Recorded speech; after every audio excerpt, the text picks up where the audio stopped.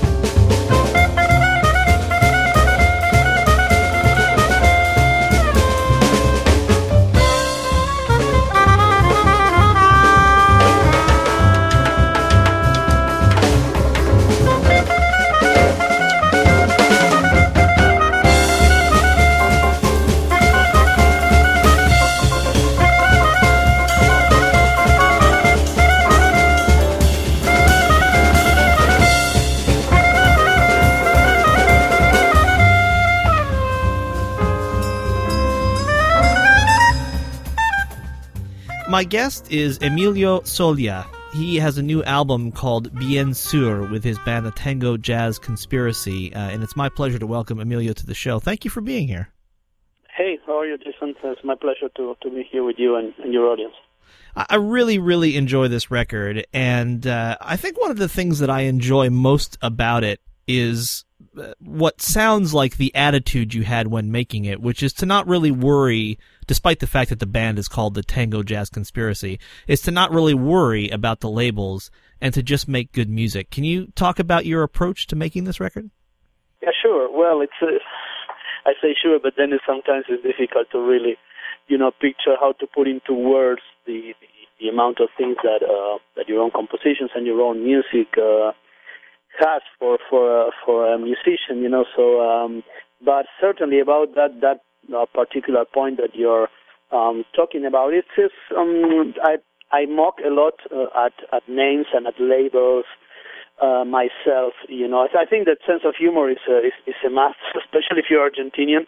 Somehow, I love to laugh about honestly also about the importance that some jazz musicians and some wind musicians we give, like to the music we do, and about what it should be and what it should be called, and I'm into this and I'm into that. And I think really it's like, if you've read the liner notes, you'll get a little bit of my spirit of it. It's like, hey guys, we're just here to make music. We are not doctors, as I say to my students sometimes. It's like, you're not in a surgery room. Like if you make a mistake, or if you play the wrong tune, or if the arrangement didn't sound that good, or if the record is not that good, then nobody dies. It's no big deal. So I think that the whole thing is about, first of all, having fun and going for something that you really feel it's your own music. And here we get into the label things about the Tango Jazz Conspiracy, and as you see in my liner notes, the first thing I think is like, what is this Tango Jazz thing? Well, I have no idea. I myself, I'm admitting I have no idea, which is funny because sometimes the journalists that write about the record take it like not very, very well. Said, oh, he himself says he has no idea what he's doing. Well, if you go to the record, you can certainly maybe tell that that's not exactly the case. But the point is like, what kind of music are we doing? Is that jazz music? No, it isn't, because, we don't swing, which is not the bebop swingy thing. Is it tango music or no? They would be, beat me up in Buenos Aires if I go and present this as tango music. So what is it? Well, it's, obviously it's a kind of mix between my Argentinian background, my folk and tango Argentinian background, and of course all the jazz and modern music influence and contemporary, European contemporary music, and every music I've been exposed through my, classical training and my jazz training, and that's what I try to come up with, something that hopefully will not be a hybrid, but something that I believe is starting to sound like with a weight of its own and with a sound of its own that has to do with all these influences that are very present in my music. It's definitely like modern Argentinian music, but with a very heavy jazzy side in terms of creative approach, in terms of, there are solos and there's like a lot of free space for the musicians to put their own, their own flavor in the whole recipe of what we do.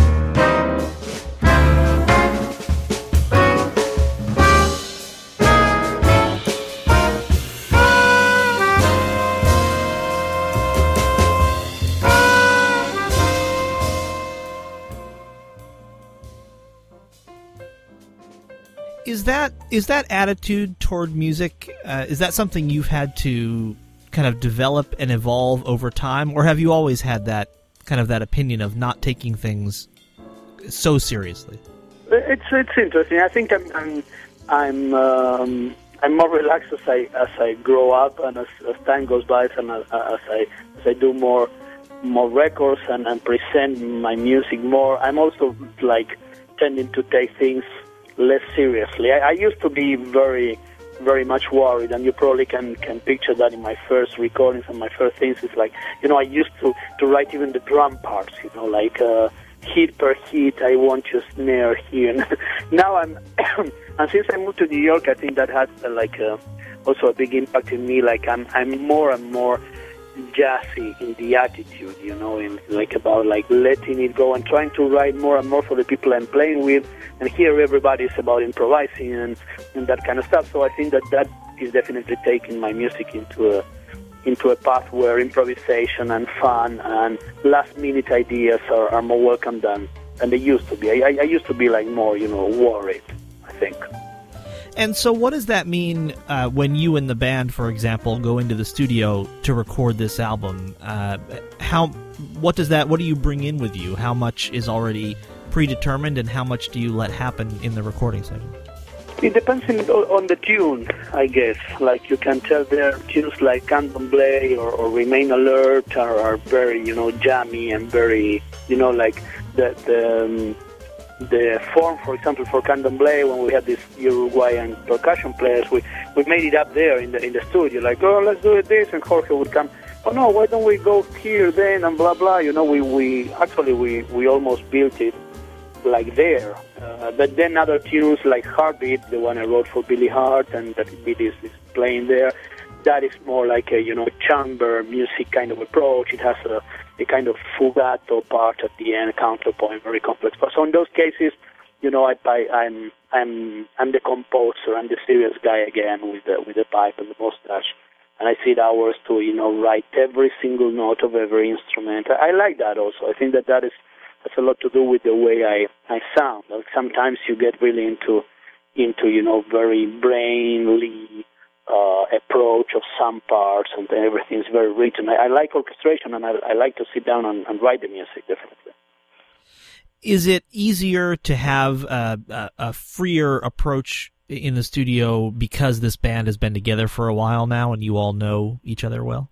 Yes, sure, and it's very easy when you count on these tremendous, guys like Richie Barshek, Chris Cheek, Jorge Reder, Victor Prieto, who are the core of my quintet of the Tango Jazz Conspiracy, and then the guests like Tim Armacos, Lucia Pulido, and Billy Hart, as I said, and the Uruguayan drummers. When you have people that is really into, making it happen, then you feel more safe and more sure that you wanna take risks. And we've been playing actually already for 3 years here in New York, so definitely that's very important. I think that's one of the things that I am more happy with of the records. You can feel it's not just a recording session, but a project that, is playing, and suddenly one day they get into the studio and they just do their thing, Sometimes, as it happens in a recording, you play a better version, a worse version, one solo is more inspired than others. So again, so what? It's not the end of the world, man. It's like we're playing music, and we're putting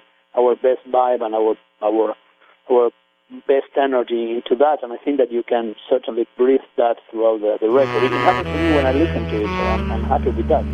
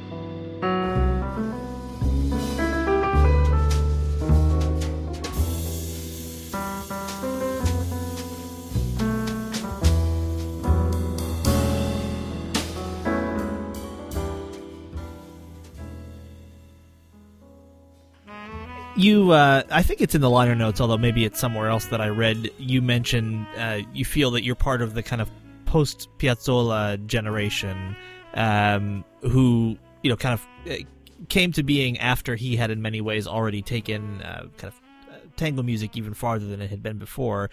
Does it seem like he kind of cleared some path so that people could more freely experiment with what had been kind of more regimented music?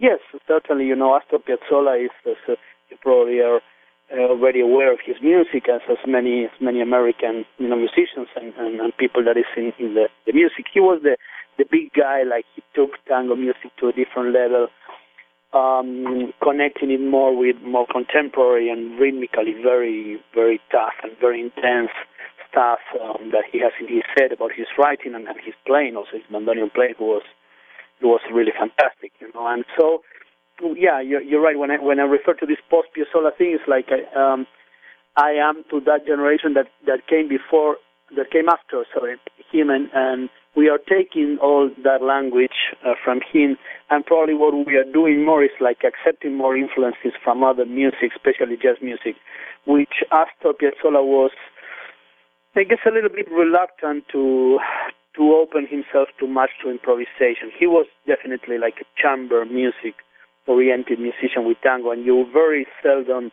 find improvisations in his music, and when it happens, it's more like a variation on the melody. And then sometimes they take small solos, especially the guitar or the piano, and they bump for a little bit. But, it was not his thing. He didn't, for some reason, he was not really putting that element into his music. And I am of the generation of guys that really got crazy about jazz and about playing more free and playing solos. And so that's where we're standing now. I feel I share this approach, although it's very different with many of the musicians of my generation. Like, we're all going in different ways somehow, but we are all making the jazz approach and the creative approach very, very present in the traditional tango stuff. You mentioned that some of your earliest memories are of listening to folkloric music because your parents were friends with folkloric musicians. Can you talk a little more about that and what the music of the folkloric music of Argentina is like? I know it's hard to describe music. Yes. Yeah, our folk music, what we call folklore, is very, very different from tango music, and is the music of the countryside. Mainly the folklore that I have more influence from is the folk music from the northwest of Argentina. And those are rhythms that are like 3/4, 6/8, like the chacarera, the samba, which is a samba with Z. It has nothing to do with the Brazilian samba. The samba is a very slow 3/4 rhythm, and the bagualas, vidalas, gato, malambo, all these rhythms. I was very, very much influenced. Actually, that was my very first music, the music that was listened at my house, which was not at all tango music. I think I really got hooked by tango music many, many years later, and through Astor Piazzolla, because when I used to hear like the older tango from the 30s, the 40s, I had no interest at all in that when I was a teenager, because it sounded like old music, like music that didn't have to really do with my own thing, or well, the things that I wanted to do or to listen to, until I heard Astor Piazzolla, and then I said, oh, okay, here's a new thing, and we can work with this, and we can incorporate this to our sound. And when did jazz get introduced into your musical vocabulary? Well, around that time, I think, when I was I left the piano for some years. I started very, very, very young, when I was 8. Then I quit it because I was sick of, playing Bach and Bartok and classical stuff at the conservatory. And then I was some years away. I studied guitar, and I was not sure about music. And then I got back at 16 or 17, and then I took it really very seriously. And by that time, I think it was good to have older brothers that would bring home every kind of record. And I got into Chick Corea, the Return to Forever stuff, and then Bill Evans and Oscar Peterson. I had a brother that used to play drums as an aficionado, he was into jazz music, so he would come with Oscar Peterson records at home and that kind of thing. And suddenly that definitely got into me, and I decided I wanted to do that for a living, which is still something that I have to see if I can do. But it's such a tough thing, man, to be a musician and stay being a full-time musician in New York. Wow, it's really tough. But we are, I'm moving on. I'm really happy with that. Yeah, I want to talk about how you got to New York, but actually in between there are a number of years that you spent in Spain. Why did you choose to go there? Well, I just what I really chose to do was to get out of Argentina, which is an impossible place to live in. It's but we'll get into that, I guess, into some other program, because this would take like a bunch of explanations and considerations. But let's say briefly that I started playing and making my own thing in the 80s, in the decade of the 80s. 83, I think, was the year that I started working as a professional musician for the first time. And then I got into this sextet, and we were doing like very, very modern, like out of the world tango, very weird things. And we knew very little. Our compositions were really very stupid at some point, but we believed, like we were doing something so new and so hip. And we were into all these kinds of stuff, and we were playing a lot. We used to play in TV shows in Argentina. We used to play in the, there was a lot of activities like in the parks and in the squares, and we got hired, and we played in clubs. We were 20 maybe, and then suddenly in the 90s we had this, this impossible president in Argentina, Menem. And all was about the economy, and we had lots of economic problems, and all the culture suffered a lot. And then everything kind of started disappearing, So I was feeling like 10 years after that, I was hopefully a better musician. I had studied a lot. I was still, studying and getting into things. I was doing my first records. But then I would have less and less and less activity, less places to play, less possibilities to develop myself as a musician, as a person, and I had to get out of there. And I had these friends that were starting to go to Europe and play in Germany and play in Sweden, and I was really, like dreaming with that. So Barcelona actually was a kind of an accident, because I was working with an actress and singer in Argentina, Cecilia Rosetta, very, very big show woman there. And she got this job to go to the summer festival in Barcelona. I had not been in Europe yet, and I was dreaming that Europe was the place where my music could really, like start to happen somehow.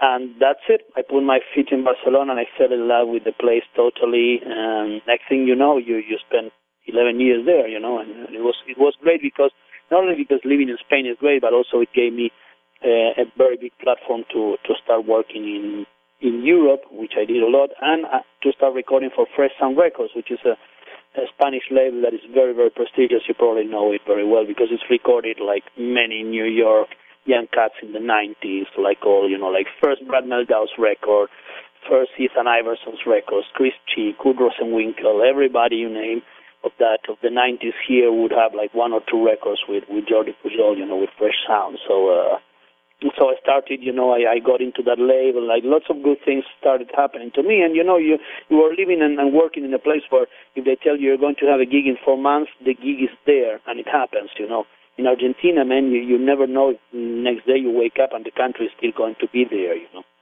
That's the way we live down there. And it was very good for me, very positive to get out of there and to understand that you can live in a different way, right? And I may display my ignorance right here, but it sounds to me like right in the first few seconds of this record, we're hearing an instrument that probably wouldn't be on the record if you hadn't lived in Spain, isn't that right? Is the Galician bagpipe, is that an instrument that originated in that part of the world?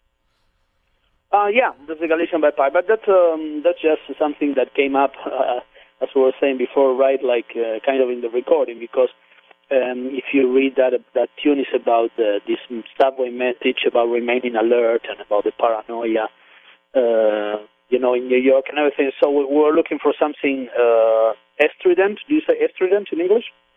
Like strident? Something that sounds really like very provocative and very intense and very weird, And Victor had just started studying the bagpipe a little bit. Actually, he's not still playing it very well, and that was the best part of it. He says, man, bring it in and just play something that will, like put us in that kind of tension and nervousness and it's just a coincidence. We could have used like any other weird instrument that would have an elephant-oriented, kind of angerish noise and thing, Sure, sure.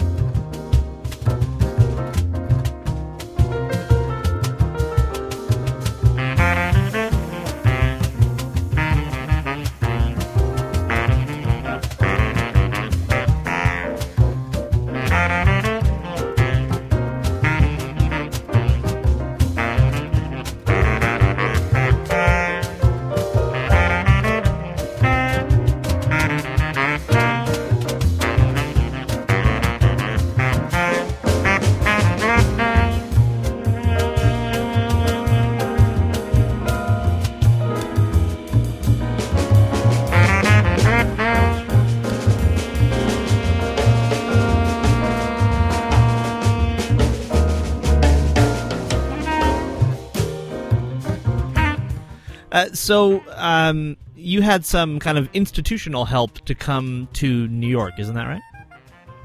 Yes, and that's another great thing that I'm so thankful to Spain. Well, I shouldn't say Spain, maybe here, but Catalonia, that in Spain it's like there's different communities, and they all have their own, like local governments, their own support, like cultural part.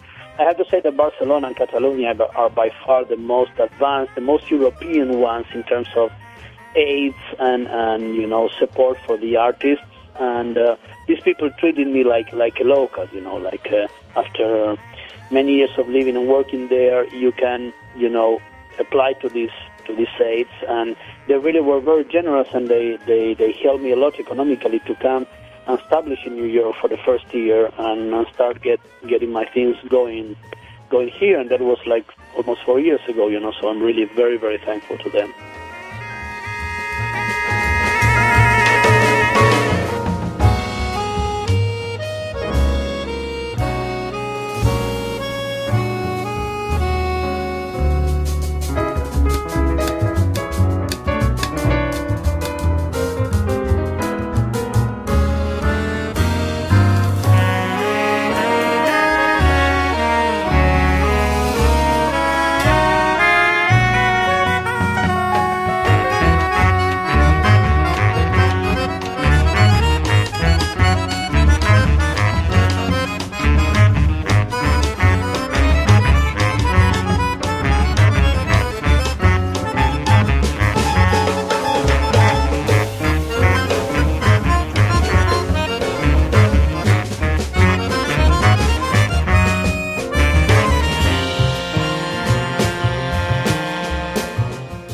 Why did you want to come to New York? Well, you're a musician trying to, break through with your own sound, with your own thing,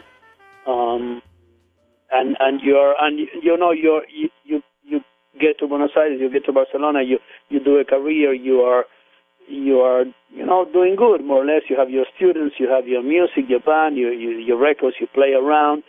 And then you have it's very dangerous that you feel that you're already good. But then, you come to New York and you realize you're nobody. It's like anywhere you go, there's like 20-year-old cats that are playing better than you, writing better than you, knowing more than you. And I think I was, again, looking for some kind of challenge, like putting myself into the right place and just shut up and keep working, keep practicing and improving. And here you have the chance also to work with some great musicians, because everybody seems to be here or live in New Jersey or spend here 6 months a year. And that's incredible, because when you have this challenge of trying to keep up with, Chris Chick, for example, in the band. Sometimes I'm playing on stage and I take my eyes out of the piano and I see Chris Chick playing there. Man, the saxophone, he's been playing with me in the band for almost 4 years, and I still have to pinch myself and say, man, that's Chris Chick playing. So you feel that you have to really try to make it better and better every day, because, Chris has been playing his records with Brad Meldau, who is one of the most outstanding and great piano players of all times, in every sense, creatively and technically and everything. So, you're playing with these guys. Richie Barshi has been playing with Herbie Hancock for 3 years and years ago. You say, man, you cannot just go there, and do anything without practicing, without being in good shape. You have to try to give the best of yourself all the time, and that gets you better, I think, no? Because really you're under that pressure, which is a good pressure. It's not the paranoia, about, I'm so good, I'm so bad, I'm so good, I'm so bad. No, it's not about that. It's about being focused in trying to make it happen at the best level with the best musicians. Not like working like I did with Paquito de Rivera a couple of years ago, that I did a record. I was in one of his records, playing a couple of tunes, arranging for him, or work with Arturo Farrell Orchestra, for example. You have to show up there, and suddenly Arturo says, okay, can you conduct also in the gig, because I wrote some arrangements, and then the next thing I know, I'm at the Lincoln Center, in the big room, conducting 4 of my own arrangements with Arturo Farrell Big Band. If you don't learn out from that, what happened? Like 3 months before that, I was writing 20 hours a day, looking for all kinds of knowledge, taking lessons of big band writing. What happens after that? Like, your big band writing gets better. And you want to do it right, because these cats have been playing with Dizzy Gillespie. It's not just a local band, in somewhere in Argentina or in Spain, with all my respect. I mean, you know what I mean? But it's like these cats have been conducted and played arrangements of the best guys, in that language. So what you're going to do? We'll try to get better so you don't look ridiculous. That's why we all come to New York, to be less ridiculous as artists, I think. It sounds like a very inspiring way to live. Well, man, yeah, I hope so. I'm a happy person, because I think I'm as I said before, like very in a funny way, but sometimes you're struggling to make it month by month, by living in New York and as a player. But on the other side, you have time doing your things. Now you got me, like, here writing an arrangement for the BMI workshop with Jim McNeely. I'm a student there. I'm doing the BMI workshop as a big band, the jazz composition workshop with Jim McNeely. Man, you have Jim McNeely there with you twice a month, that sits there with your score and tells you things. It's ridiculous. And I have a reading next Tuesday with the BMI big band. All the cats, they play great music, great arrangers, everybody. So I'm working here, like, every day this week, trying to present a decent chart for them to play. So yeah, it's inspiring in the sense that it makes you better. It makes you better as an artist, and that's.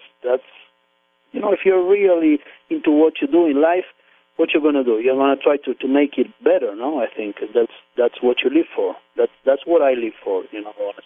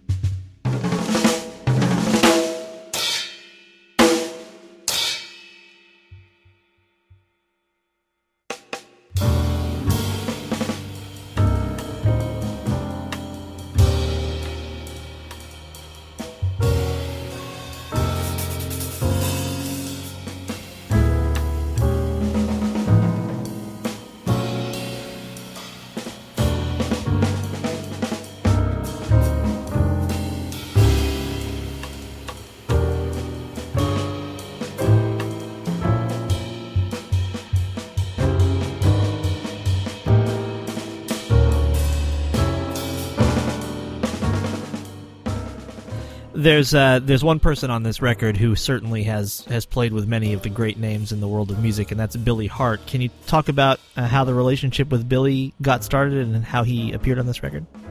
Yeah, well, it was a funny thing through Tim Armacost, again, the saxophone player who is featured in one tune in the record. He's a big friend.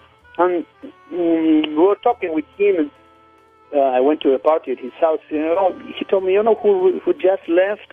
Billy Hart, because Tim was playing with Billy in a project and everything. And we've been talking about Piazzolla and tango music, and he's so much into it, and he would love to play that, but Piazzolla never paid him any attention and didn't want him in the band. Like it looked like Billy would go and chase Piazzolla when Piazzolla came to play in New York, and he was really into the music. So I said, man, I have to meet this cat, So to make it short, I called Billy, and he was very friendly. We got together at his place a couple of times. I took some Master Piazzolla, old music, and some of my music to show him. We're taking coffee and talking, and got acquainted a little bit. Started some kind of friendship, and he was really into playing this. And man, I know nothing about this music, but I love it, and I would love to have the chance to play.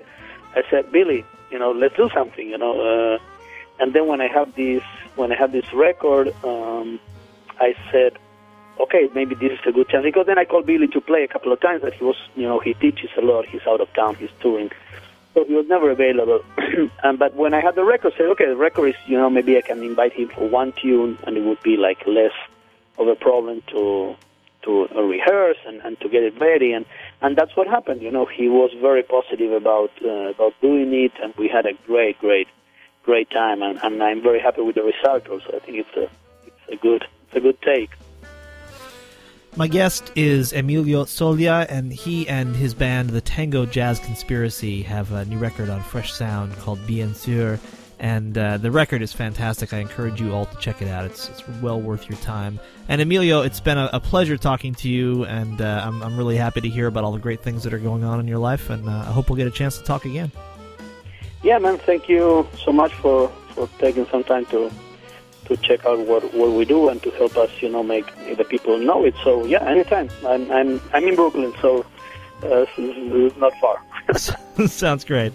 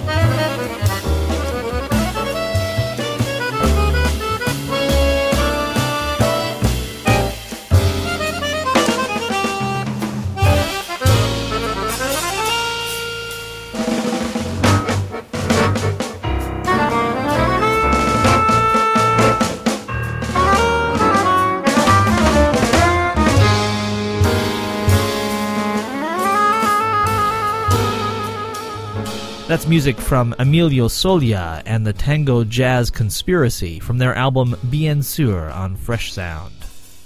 I'm Jason Crane. This is The Jazz Session. The Jazz Session is presented by AllAboutJazz.com, the web's leading source for jazz news, reviews, MP3 downloads, and more. Every episode of the show is available in iTunes and at thejazzsession.com, where you'll also find links to help you purchase the music and to help you donate to the show. My thanks to the Respect Sextet. I just got to hang out this weekend with some members of the Respect Sextet for a poetry event in Brooklyn. They recorded the theme music for this show. They've got a new record coming out, I believe, a digital release that I'll be telling you about very, very shortly. And you can find them online and figure out for yourself when the record's available at respectsextet.com, respectsextet.com. Thanks also to my friend Dave Rabel, who designed the Jazz Sessions logo. Please go out and support live jazz whenever and wherever you can, and then come back next time for another conversation about jazz on the Jazz Session.